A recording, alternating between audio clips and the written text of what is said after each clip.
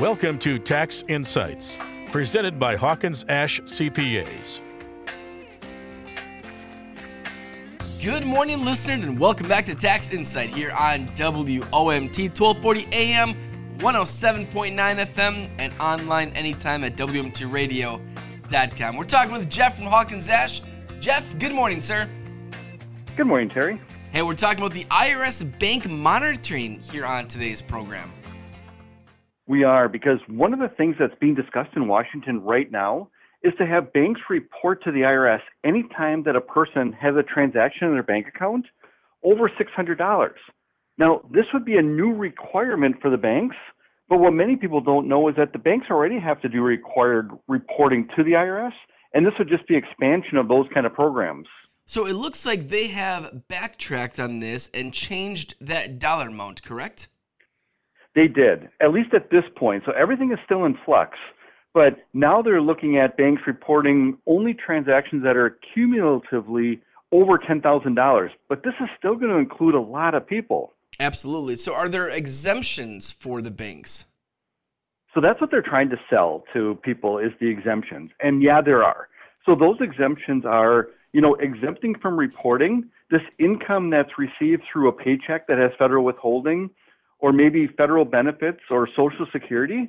But if you really think about it, the IRS already has this information. So even though the banks don't have to report it to them, they still have it because they know what's on the W-2s and they know how much people are getting in federal benefits and Social Security because they're the ones that pay it. So what do you think the IRS is really trying to accomplish here? I mean, if we break this down. Yeah, there's a lot of people that run small businesses that are cash businesses. And some of that income, or, who knows, maybe a lot of that income is not reported to the IRS. And what the IRS is saying is that they're really trying to ensnare wealthy taxpayers who aren't reporting their fair share. But at the end of the day, I think it's really to entice these cash businesses to start reporting their income. Now, they'll never say that because it's very unpopular. Absolutely. So once they get this information, how exactly is the IRS going to use it? I think the plan is to look at how much income is reported on a person's tax return and compare that to how much actually goes in and out of their bank accounts and look for big differences. Now, the IRS already does this on audits. When the IRS starts an audit, they normally want to add up all the deposits that went into a taxpayer's bank account, and they compare that to what was reported on the return. If there's differences that, between the two amounts, the IRS asks the taxpayer to explain it at the start of the audit. But these differences can be significantly different, right? Oh, they can. So let's say that someone does a lot of traveling, gets reimbursed from their employer for expenses. This could be thousands of dollars per month, and it's not taxable income, so it shows up in their bank account, but it's not reported on their income tax return.